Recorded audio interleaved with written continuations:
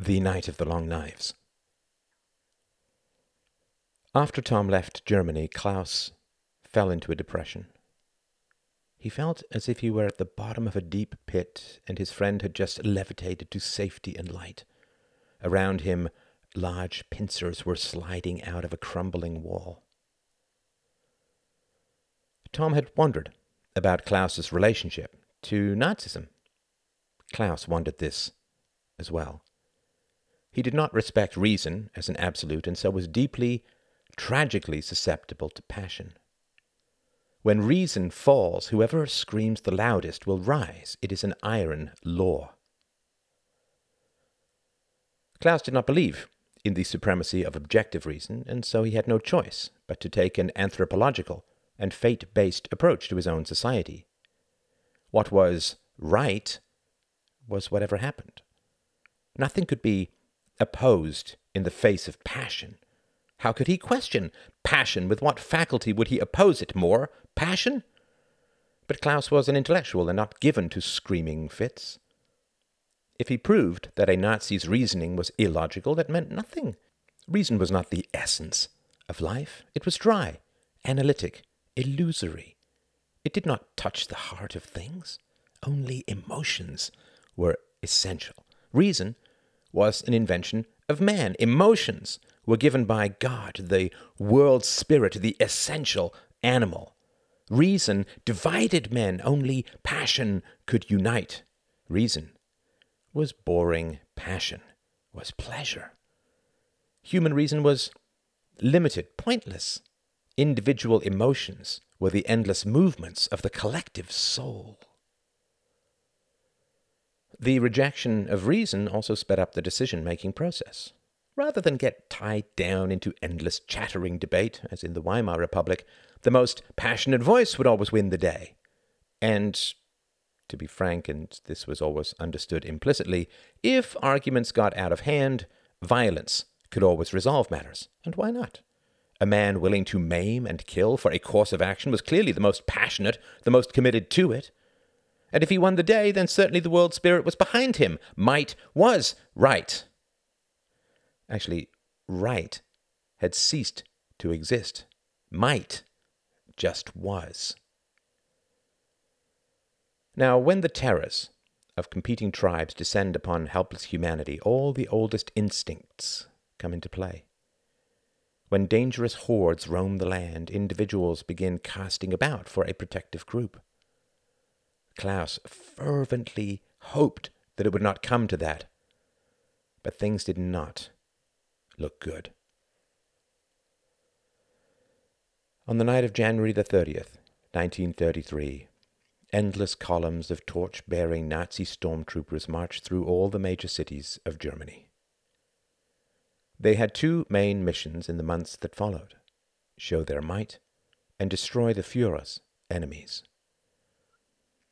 They had pillaged the offices of the Socialist, Fascist, Nationalist and Communist parties and gathered the names of all members. After that, it was open season. On February 28th, the parliamentary Reichstag was set on fire. The Nazis used the event as an excuse for the most bloody persecutions. Herman Goering was in charge of the Russian police, and he gave them the authority to shoot without consequences. He attached to the police thousands of young Nazis as Hilfspolizei, assistant police, and then pointed them at the Communists and Socialists. On March 2nd, Wilhelm Frick passed Schutzhaft, protective custody, which gave the police powers to imprison citizens without trial or cause in the newly formed concentration camps. Hindenburg, then still the titular head of state, suspended civil liberties after the Reichstag fire.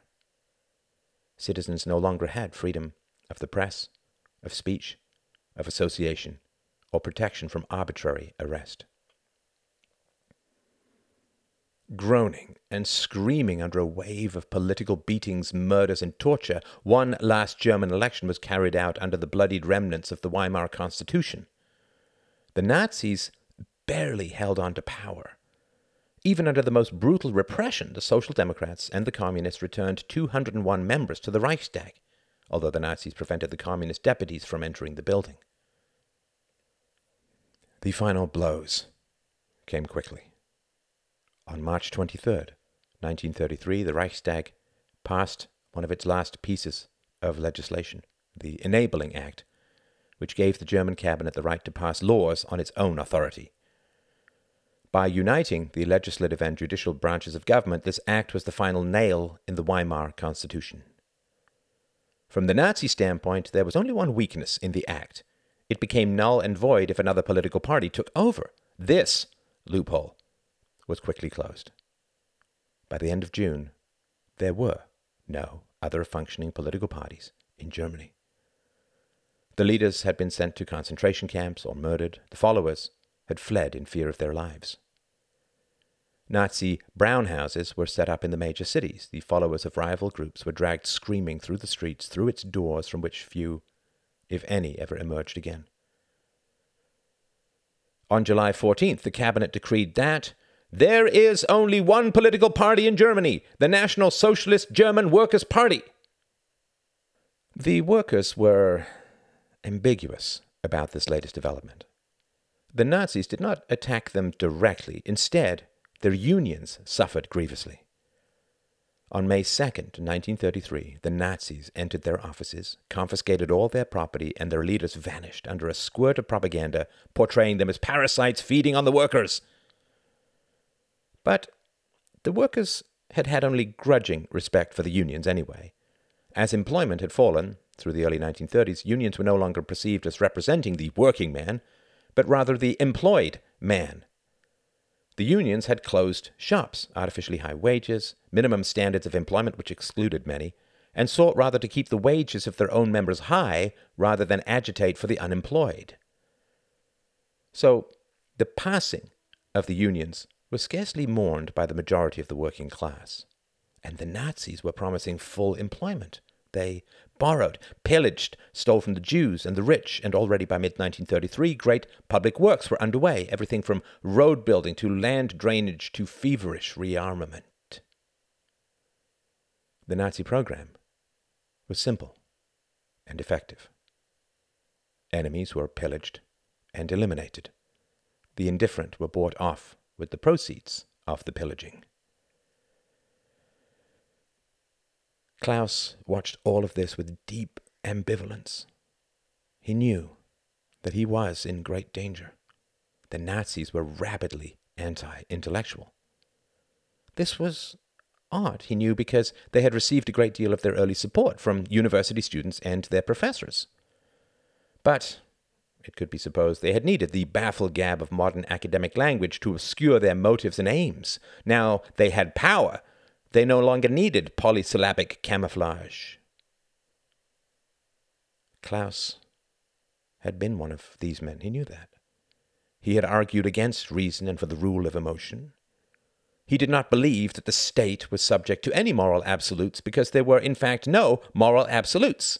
Brute majority rule was the only possible legitimacy. Well, he called it national self-determination, but a fact was a fact. So he knew that he had been, in a tiny, tiny way, one of the roots which fed this unholy tree. And he also knew that he had been somewhat mistaken about unity. Unity, for Klaus, had always been something organic, inevitable. When a country was united, it was under an orgiastic flag of agreement. Since the world spirit was real, any country which it favored should join as one of its own accord. This all seemed natural and, well, inevitable. As it turned out, this was not, in fact, how the world spirit operated. The world spirit, it seemed, was a tad more Darwinian. Klaus watched all this with a growing sense of unease.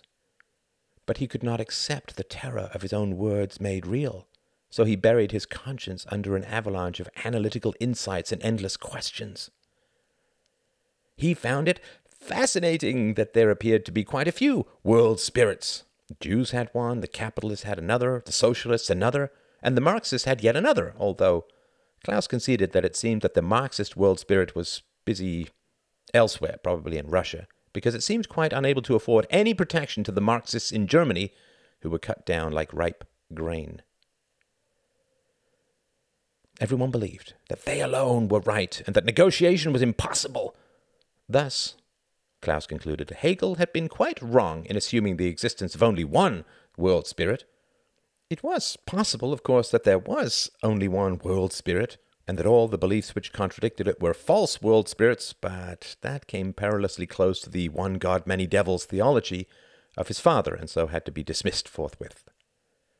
No, there had to be many world spirits, and yet the world spirit was all about the unity of mankind, and so what could be happening? Klaus mused over this for many days. He wandered the endless little roads around his father's house, forever in awe of the ability of a landscape to absorb a dictatorship without change. All these trees are exactly the same as last year. And finally, he came to a conclusion. Somehow, the world spirit, which started off in fragments, could only unite itself through the action of a country uniting itself. By eliminating opposition, the Nazis were eliminating contradictions within the world spirit itself, and so were bringing about the unity of the world spirit by uniting Germany. This was a heady notion, and Klaus stood at a crossroads for upwards of half an hour, going over it in his own mind. Unity was perfect because the individual was nothing and the group everything. Thus, if unity is perfect, then all those who oppose the group are imperfect. If unity is perfect, it must be perfectly good. Thus, those who oppose the group are evil and must either join the group or be eliminated.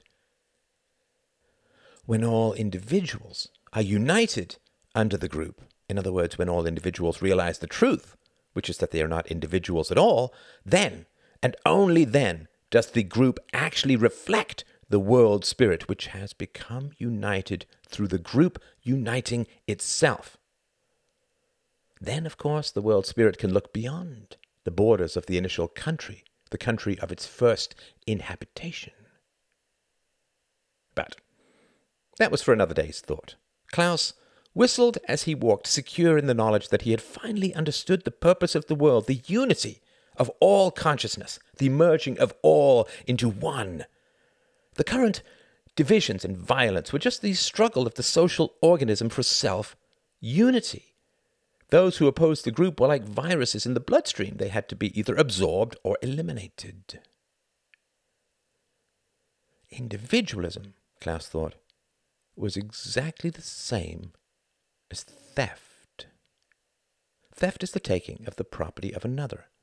Since consciousness was in fact collective, just an attribute of the group, any individual who opposed the group was pretending that his own consciousness was not an attribute of the group.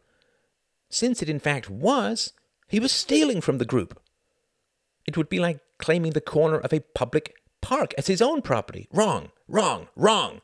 Fundamentally and dangerously misinformed. Individuality was a primitive superstition. The world seemed flat to the foolish, but was in fact round. People looked separate to the uninitiated. They were, in point of fact, all but fragmented reflections of essential oneness. The great problem of human society, Klaus thought as he wondered, was, who shall speak for the one? The reasons of the one cannot be explained, only enforced. The purpose of the one is only available to a small group of initiates. It cannot be transferred or explained to the masses except through rank and emotional propaganda, the necessary great lie described by both Plato and Hitler.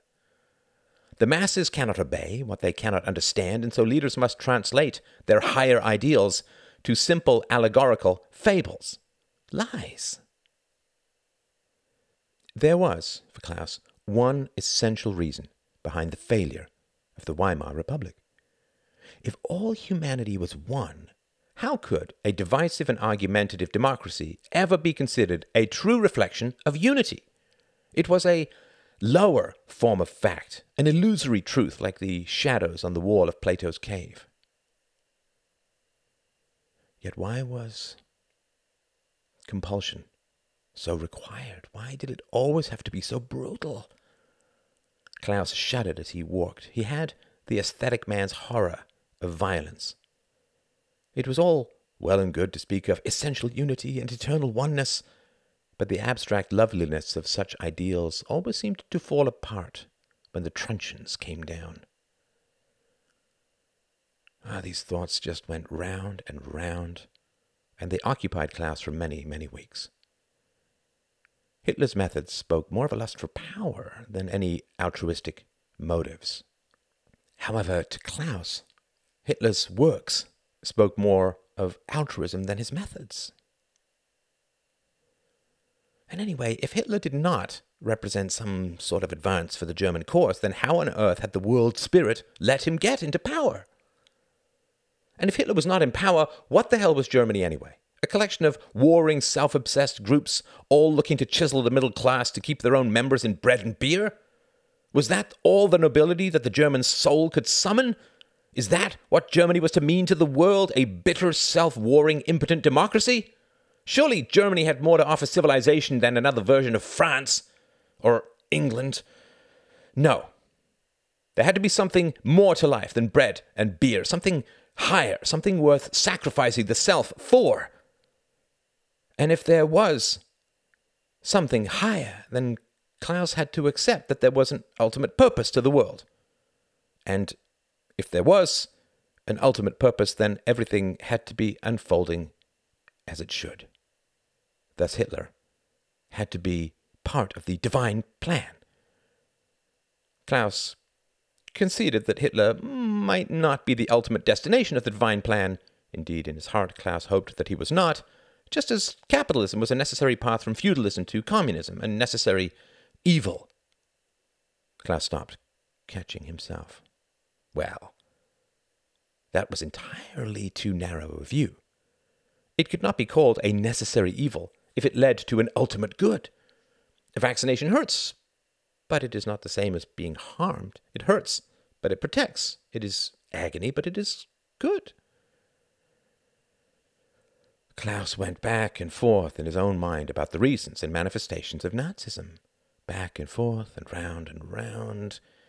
He could question anything, except the existence of a higher realm, the world spirit and ultimate purpose. The possibility that Hitler was a thug, who, through Klaus's indifference and obfuscations, had seized the reins of power of the most advanced nation in Central Europe was far, far beyond his capacity of thought. That possibility resided in his individual conscience, and individualism was the greatest evil. Martin had no such difficulties. Nazism was the final result of secular humanism. He blamed Klaus squarely and directly. Secular authority was what man turned to in the absence of religious faith. The absolute state was a petty substitute for God. Satan ruled the physical world. Thus all rulers of the physical world were agents of Satan. This was quite an odd perspective because, as a Lutheran, Martin should have been greatly in favor of a dictatorship. He would have been as well, except that the Nazis from the very beginning toyed with the elevation of Nazism to the status of a state religion. Protestants, since they started out as a competitive alternative to Catholicism, have always been good at spotting potential rivals. The cult of Hitler was considered to be perfect, infallible, almost omniscient, and a direct agent of the divine, was clearly the sin of having false gods. Hitler himself said that his ascension to the throne of Germany, since it was so implausible, surely represented the will of God. No, in Martin's view, one respected secular leaders as being placed there by God, but one did not confuse them with God himself. You prayed to Almighty God, not the priest. Yet, the problem naturally arose. Why did God allow Hitler to gain power? This was actually not much of a problem in Martin's eyes. God allowed Hitler to gain power to punish Germans for the sin of democracy. Democracy was a terrible, terrible sin. God did not care about votes. God did not leave questions of morality to the choice of each individual. God demanded unity and absolute obedience. God placed rulers over the people. Allowing the people to choose their rulers was like allowing people to vote on the existence of God. God always, always punished illusions. And his favored solution was to impose the opposite and make it an absolute. You think you can choose your own rulers? Laughed God. Very well. But just see what kind of ruler I shall allow you to choose. All decisions in the absence of faith were evil. Democracy was deciding without reference to the divine, and so, Hitler. The summer of 1933 was very hot. Nothing seemed to happen in the country. There were endless reports in the 2 weeks delayed newspapers of dissension and crackdowns in the city, but in the country, everything was as it had been for centuries. Rural conformity bowed little to urban absolutism. Klaus still went flying, but less. The blue-uniformed men of the Air Sport Federation had, with the ascension of Hitler, given up their pretensions and openly declared their motives. Germany needed an air force for protection. Germany was forever being encircled by her enemies. Soviet Russia could attack at any time.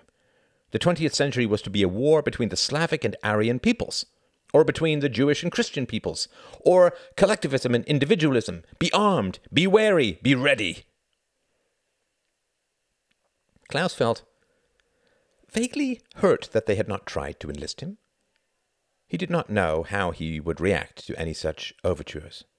Part of him yearned to merge into the newest and greatest group, to throw himself into the herd of blue uniforms like casting his dissolving self into the sea. Ah, what rapture! What a cessation of conflict and wondering! 'Tis a consummation devoutly to be wished. But something held him back. He lay awake nightly throughout June, wondering just what it was. It had something to do with his role as an observer. He imagined that the glory of something depended in part on the sophistication of the viewer. Someone who loved classical music was the best person to listen to it. In fact, the beauty of a composition would be entirely lost if it were played to fools who preferred a swig and a fiddle. So the beauty of the collective was lessened if no one remained who could see it for what it was, who could compare it with its opposite. And this view was not available from the inside. The beauty of submission could not be felt by someone who had submitted, for complete submission meant to forget about the opposite, and so there could be no contrast. And he feared it as well. Klaus lied to himself well, but not completely, which is, after all, impossible. He could not erase reality. He could paint a corpse in pretty colors, but he could not bring it back to life. He could convince himself of anything, but he could never stop the need to keep convincing himself. Klaus stayed in the country, partly because he knew that to go to the city would be to end all of his illusions. His lovely, silvery, abstract world spirit would be revealed for what it was. A belligerent savage striding the streets with blank, suspicious eyes and a heavy club. So he stayed with his family, and he flew on occasion, and he walked and wandered and wove and repaired all the nets required to keep his crumbling soul whole. Until the night that ended both restraint and illusion. Until all his past words returned in jackboots. Until June 30th, 1934. Until the night of the long knives. Klaus was at the aerodrome, working on Count Orsky's glider. Lately he'd noticed it had been pulling to the right, and so he was deep in the rear of the fuselage, checking the tension of the cables controlling the rudders in the tail. He loved physical work of this kind. It muted the endless chatter of his inner debates. It was easier to fix a rudder than fix Germany. As the afternoon waned into early evening, the light began to dim. Klaus thought he had found the problem and was deciding whether to try and fix it quickly or go and get a lamp, then come back and take his time. He had just decided to work as quickly as he could with the light that was available, based on the reasoning that any decision he put off would be made anyway by the onrushing darkness, when a man's voice called him from behind. "Klaus Heppner!" "Damn it," thought Klaus, "that goddamned German voice of imperious command." He sighed very softly and turned around to face the voice. A group of 7 blue uniformed pilots stood in a semicircle around the rear of the glider. Their buttons glimmered faintly in the twilight. Their eyes were shadowed. For some reason they looked vaguely druidic. "Klaus Heppner!" grinned a tall man in the center of the semicircle. Klaus tried to remember his name. "Klaus Heppner! Come down here and talk to us." Klaus stepped down from the fuselage, then stood, his hands clasped behind him, touching the top of his buttocks. "What can I do for you, gentlemen?" he asked. "Join us!" cried the man, his grin widening. "For dinner." "I am expected at home," said Klaus, "but that is very kind." "Home is obsolete," said another man. "Please," said the first man, "you will not be missed for just one night. A young man should be out with other men." "I have brought no money." "This is on us, brother to brother." There was a pause. Klaus felt a strange lassitude enter his very bones. His eyes seemed to lose their focus. He nodded slowly. They drove in 2 very new cars into the little town about 10 miles beyond the aerodrome in the opposite direction from Klaus's home. He thought, wedged between 2 pilots, that every bounce was pulling him further and further away. The little Bavarian restaurant was crowded, but the pilots got seats right away. There was a terrific flurry of activity when they entered. The crowd seemed to part before them, and a hastily abandoned table was made ready for them as they approached it. As they sat down, Klaus remembered the tall pilot's name. Jorgen.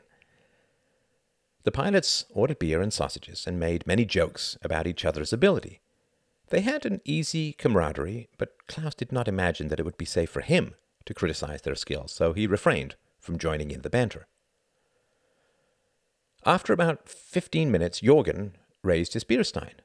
Klaus lowered his head, panicking, wondering just why, in all of his moral ramblings and questioning, he had never thought of how he might respond to this rather simple and predictable predicament.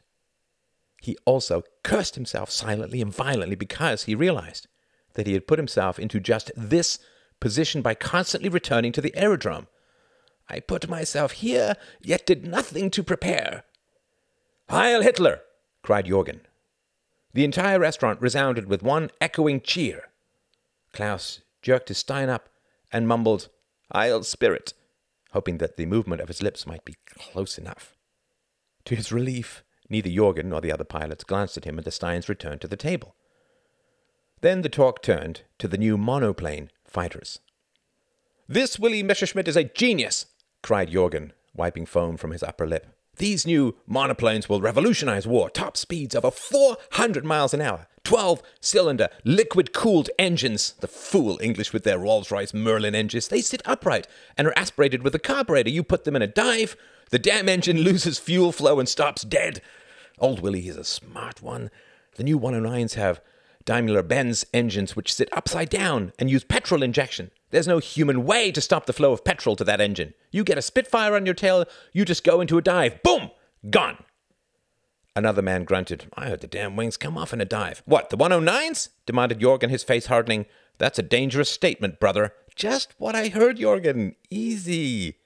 "I heard," said another man, "that the petrol tank was in an L shape around the pilot. One blast and you're up in flames." "It's armor-plated," snarled Jorgen. "You think they are such idiots?" "I also heard," said another man, "that the Hurricanes and Spitfires can outturn the 109. "You are all goddamn fools," shouted Jorgen. "Early days, early testing. Even if all this turns out to be true, let us not forget that when the time comes, we shall have had 5 more years' experience than the French. We'll be put in the line of fire somewhere. Goering will see to that. And that will count more than a little tactical advantage here and there. And to speak of such cowardly things on tonight, of all nights. The other pilots all vied to undo whatever offense Jorgen thought they had committed. I said these things to make us stronger. Where would Willie be without our feedback? We'll beat them faster with greater knowledge. Jorgen absorbed their desperate cries and begging eyes with a slow, smug smile. Then he turned to Klaus. And Klaus, have you ever flown a powered monoplane? Klaus shook his head. Well, once, but I prefer gliders. The pilot sitting next to him jabbed him in the ribs. That's good, too, for getting behind enemy lines without a sound. Whoosh! He hissed, landing his flat hand on the tablecloth. Yes, but how long do you think the glider will last with an enemy monoplane around? Demanded Jorgen. We'll protect him while he delivers the paratroopers, won't we, brothers? Laughed the man. The Steins rose once more. Heil Hitler! The restaurant, which Klaus had noticed was emptying slowly, almost imperceptibly, returned to the chair with great gusto and shining eyes. Jorgen turned to Klaus. You don't say it, he said. I don't know what you are saying. Klaus froze, his eyes wide. Do I tell them about the world spirit? He thought not. Jorgen glanced at the other pilots, and they all laughed as one. Jorgen inclined his head towards Klaus, smiling gently. It does not matter, he murmured, barely audible. You shall say it before the cock crows. After dinner and a lot of beer, they went outside. The June evening was hot. The skies were clear and dark, the stars bright. Klaus stood beside one of the cars and suddenly wanted to hold out his arms and spin until he collapsed. Jorgen helped him rather aggressively into the car, then took the wheel. They drove back towards the aerodrome in silence. It was the over-sober silence of drunks working up their courage. If Klaus had been seated by a door, he imagined that he would be quite likely to open it, roll out, and make for the fields, the borders, a safe foreign haven. But he was jammed between two sweaty pilots and could feel the right-slung revolver of the man on his left jabbing into his own thigh as the car bounced. I might, he thought, when this night is over, have preferred to have this gun go off into my groin rather than face what is to come. When they pulled into the driveway of Count Orsky's mansion, Klaus gazed at the forbidding stone structure with a sense of terrifying inevitability. He thought of his mother and wondered for a moment why he hadn't ever told her about Count Orsky. There is a man near here with the most interesting collection of carvings from the time of the Black Death. But she probably knew all about him, of course. But he had never been spoken of in their house, and now here he was. When he was pulled out of the car, Klaus noticed that everyone was moving smoothly. Coming out of the door, his cheek scraped roughly against the wool of a pilot's blue uniform, and he recalled how his mother had scrubbed his own flesh raw all those years ago, and he suddenly had the urge to break into a sprint. With a sudden lurch, he thought of Tom and pictured never seeing him again. Jorgen ran up the front steps and then turned at the top and gestured silently for the others to follow him. A man grabbed Klaus's forearm, and to avoid the ignominy of being pulled up the steps, Klaus ran up as well. The front door was unlocked. Jorgen opened it, and the men swarmed through. Inside, they found Count Orsky in the sitting room. He was dressed in a dark red smoking jacket, tight black trousers, and was smoking a cigarette through an absurdly long holder. He smiled when the men burst in on him. Jorgen, he cried, rising smoothly to meet them. I didn't hear the airplanes. Have you come from the aerodrome? Jorgen did not reply. Practicing a bit of night flying? Asked the Count, smiling and extending his hand. Jorgen reached into his breast pocket and pulled out a sheet of soft vellum paper. In the dim light, he squinted at it. Do you need more light? Asked the Count. Gentlemen, something to drink? Sit down, Count Orsky, commanded Jorgen, his voice shredding the syllables like cheese through a grater. But I have been sitting all afternoon, replied the Count, his face almost comically surprised. Then he shrugged. "All right, if you want to play he said. Jorgen read from the paper. "Count Orsky, you have been charged with high crimes against the Fuhrer. It is so charged that you joined in 1922 the German Fascist Party. No information has been recorded as to the termination of your membership, and so it has been decreed that you are still a member of that party. Since you have not informed any representatives of the Nazi Party that you have terminated said membership, you are found guilty of belonging to an anti-German political group." "Wait a moment," cried Count Orsky. "What are you saying? That I am a fascist? What kind of fool do you think I am? Have I not bought 10 airplanes for the Nazi Party? Have I not been a regular contributor? Jesus Christ, I have bled myself white for you bastards!" "Do you admit to joining the Fascist Party in 1922? demanded Jorgen, not looking up from his paper. "Sure, me and about 50,000 other Germans after the war, in which I served with distinction, unlike you louts who were just out of your fucking diapers. But I haven't had anything to do with the fascists for almost 10 years. He jumped up, clicked his heels, and raised his hand smartly. "Heil Hitler! Sit down!" screamed Jorgen. "I can't read this fucking thing. Klaus!" Klaus tried to shrink back, but rough arms pushed him forward. "You've got a goddamned Englander degree," said Jorgen, thrusting the paper at him. "Read the rest of this thing." "I am not really political." "This is not politics. Shut up and read," said Jorgen, unclasping the holster of his revolver.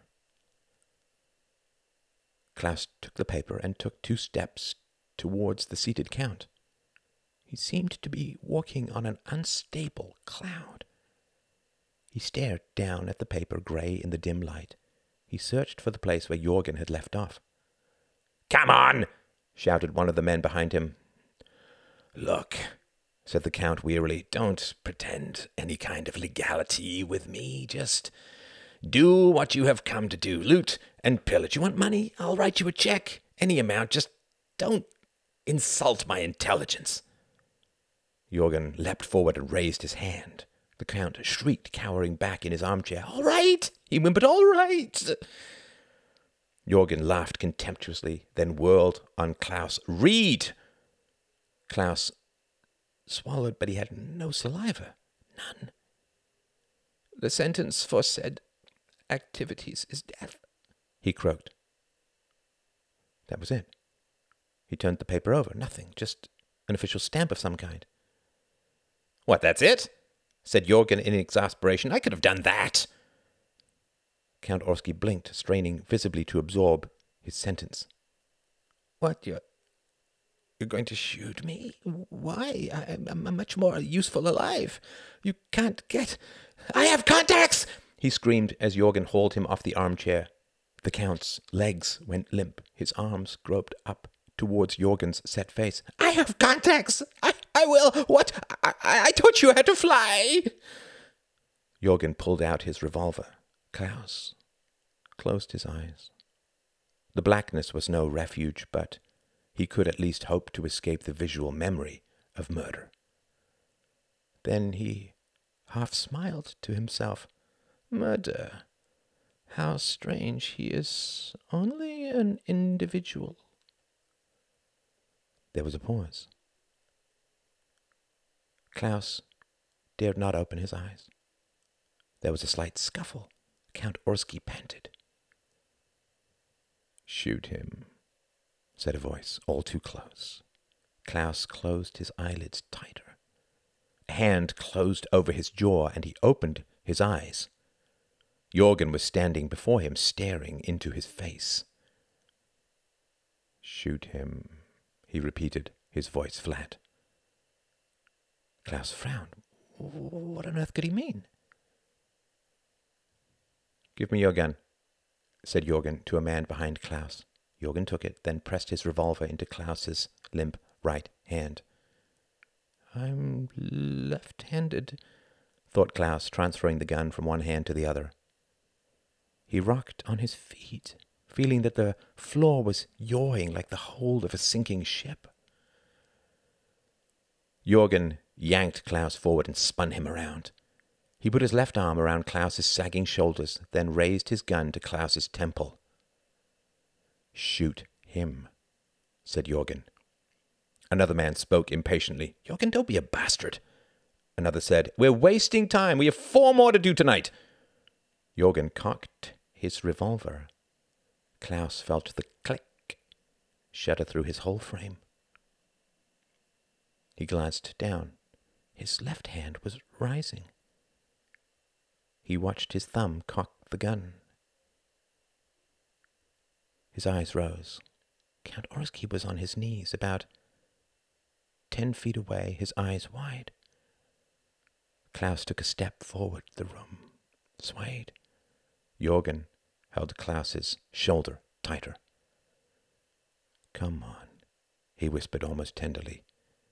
"It's only a moment." Klaus suddenly thought of Count Orsky's macabre collection of ancient carvings. What sort of man collects such things?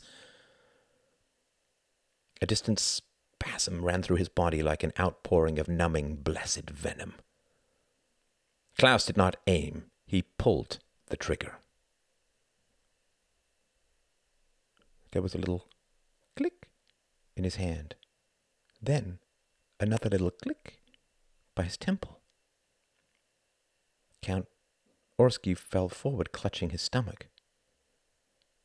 A chorus of giggles ran around the room like a pack of baying banshees. Count Orsky looked up, his face distorted in mirth. "Christ, Klaus," he giggled. "After all my hospitality. Clean and maintain my glider, young man, then be sure to tootle up to my house afterwards and shoot me in the face." "Look, are we done now?" asked Jorgen impatiently. "Oh, yes," gasped Count Orsky, wriggling in delight. "We really do have 4 to do tonight. Do you mind if I keep young Klaus here?" asked the Count, slowly getting to his feet.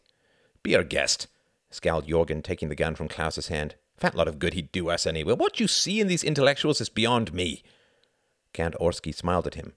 "But that is why I give the orders, and you pull the trigger, Jorgen, because you don't see the value of someone like Klaus. Heil Hitler!" The men returned his salute, then turned on their heels and left. Klaus stood in the middle of the room. He thought of the street riot in England only a few years ago, and had no idea how to connect that world to this one. The next page of his days was never supposed to have this picture. "Please," murmured the Count, taking his hand. Klaus did not move. "Come on, sit down. I don't want you toppling over now." Klaus allowed himself to be led over to a love seat. Count Orsky went to the bar and poured him a drink. Klaus gulped it down greedily. When he looked up, the Count stood over him, his gentle eyes examining him. Another. Klaus shook his head. He did not know where to put his glass. "I don't think you'll ever be a killer," said the Count, taking it from him and returning it to the bar. "Which makes what you did all the more fantastic. I didn't think you had it in you. Jorgen said, 'If you're so sure, leave bullets in the gun,' but I don't gamble that way. The Fuhrer would be most upset if I let my vanity get the better of me." "But you did it!" Count Orsky laughed, pounding his fist on the bar 3 times. "And that is wonderful!" "What did you want me to do?" asked Klaus. His saliva suddenly returned by the bucketful, it seemed, and he felt a rolling, ghastly nausea. "Please," cried the Count, striding towards him, "don't spoil it by being sick, not now that you have become perfect." Klaus ducked his head between his legs, taking deep gulps of air. Somehow he dodged the vomit. "Can I go?" he asked. Count Orsky squatted in front of him. He touched Klaus's forehead. "In a minute. Why are you not a Nazi?" Klaus jerked his head up. Why? Count Orsky smiled. "Well, it's a sensible question, isn't it? You are a Hegelian, a subjectivist, a relativist. You don't believe in absolute morals or reality. You believe that whichever social entity reigns supreme is the one chosen by the... what are they calling it these days? The social absolute? Historical necessity, the world spirit. Oh, no. Laughed Count Orsky, rocking back on his heels, clapping his hands in front of his body. Oh, no. That's what they were calling it when I was your age, and for many years before that. I'm sure it's something else now. Not that it matters. That is what you believe, isn't it? Yes. Count Orsky stood up, then pulled over his armchair and sat down opposite Klaus. He stared at the young man for a long, long time. So, why are you not a Nazi? He asked finally. Why would I be? Because we have won, said the Count gently. I can understand having reservations while we were still struggling. I mean, the world spirit could have thrown its weight behind that abortion of a republic, right? But you are an empirical man. We have won. After tonight, there will be no one left to oppose us. Yet still, you join nothing. You commit to nothing. Why? Why do you hold aloof from what you love? You hold these truths to be self-evident. Count Orsky smiled, obviously relishing the reference to the Declaration of Independence. I can't understand men like you. What is the point of having all these ideas if you recoil from their embodiment? His voice dropped into a tender whisper. You called and called. Did you really think we would not come? Klaus hesitated, terror in his eyes. The Count waved his hand. It's all right, we can let one go. Speak. I don't like this embodiment. Why not? Because I would never be forced to shoot you in England, thought Klaus, but held his tongue. You are afraid of me. You cannot speak your mind, but you must. We are most indebted to you. The Fuhrer does not pay these debts. I do. I think we must. If it was people like you who got us here, then you could remove us as well, if you chose. I don't mean you per se, but people like you. Count Orsky changed his mind, musing on. But perhaps you, per se. I am responsible for this. Count Orsky laughed. Now that was a delicate statement, poised so perfectly halfway between a question and an answer, as is Germany. Now, that is facetious.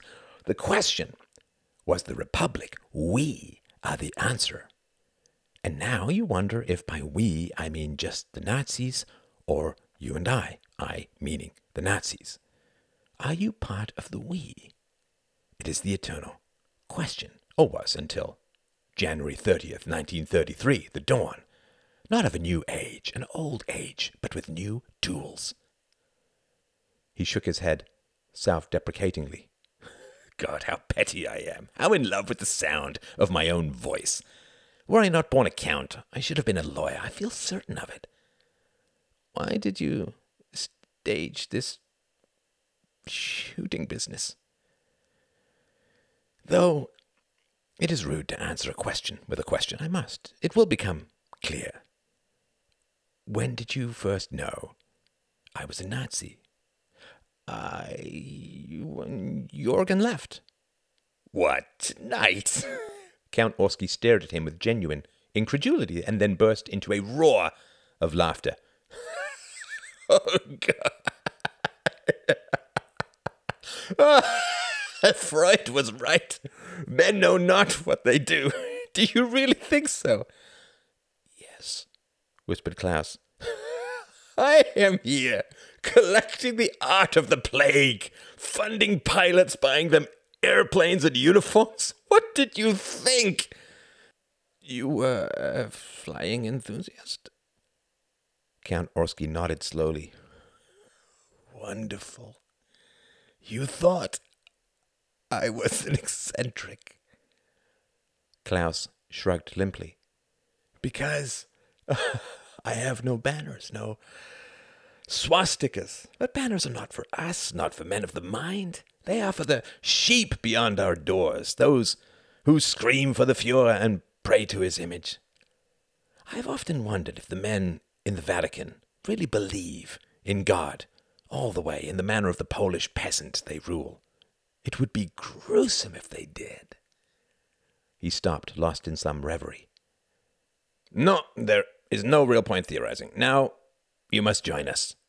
Yes, I know what this is all about. I do not think I am really worth all this effort. No, probably not, but I do love the hunt. It may be only a little fox, but still we release the hounds. You should know that from your time in England. Klaus felt his pulse begin to throb. Is that it? Because I know about England? We do not care about England. We respect the Empire. We shall leave them be as the remnants of a noble race. We have much in common. They educated you. I just wonder what would happen to the English Marxists if they were all herded into Russia. Would they still love their ideas under Stalin? Count Orsky laughed. I can't imagine what they might say in their concentration camps. It is always the same story. But this is not what I imagined, they cry to Stalin. Stalin replies, No, do not leave your theories in the lurch. This is exactly what you imagined. The world spirit. I do so like to imagine how these conversion conversations will go. I've tried the challenge from many angles, but it is so simple. Everything more than my first words is pure overkill. Are you ready? Klaus raised his eyes and stared into the cold lenses of Count Orsky's gaze. For a moment, the Count was moved. He saw a young man gathering all of his courage, not to resist, but to exceed, not to run or fight, but bow and merge. Count Orsky always found this moment achingly, poignantly sad. It was not the destruction of another young man. That was not quite it. It was that this destruction was not of the young man, but of them both. Count Orsky always wanted to have a great fight on his hand, a mortal struggle, a battle to the death, something which would tax him within an inch of his life. But he never did. And this was why. We, the Nazis, Klaus, have won. We are in full control of Germany. Do you accept this? Klaus remembered that he had almost become a murderer this evening. He nodded. Germany is more unified under us than it was under the Republic. Do you accept this?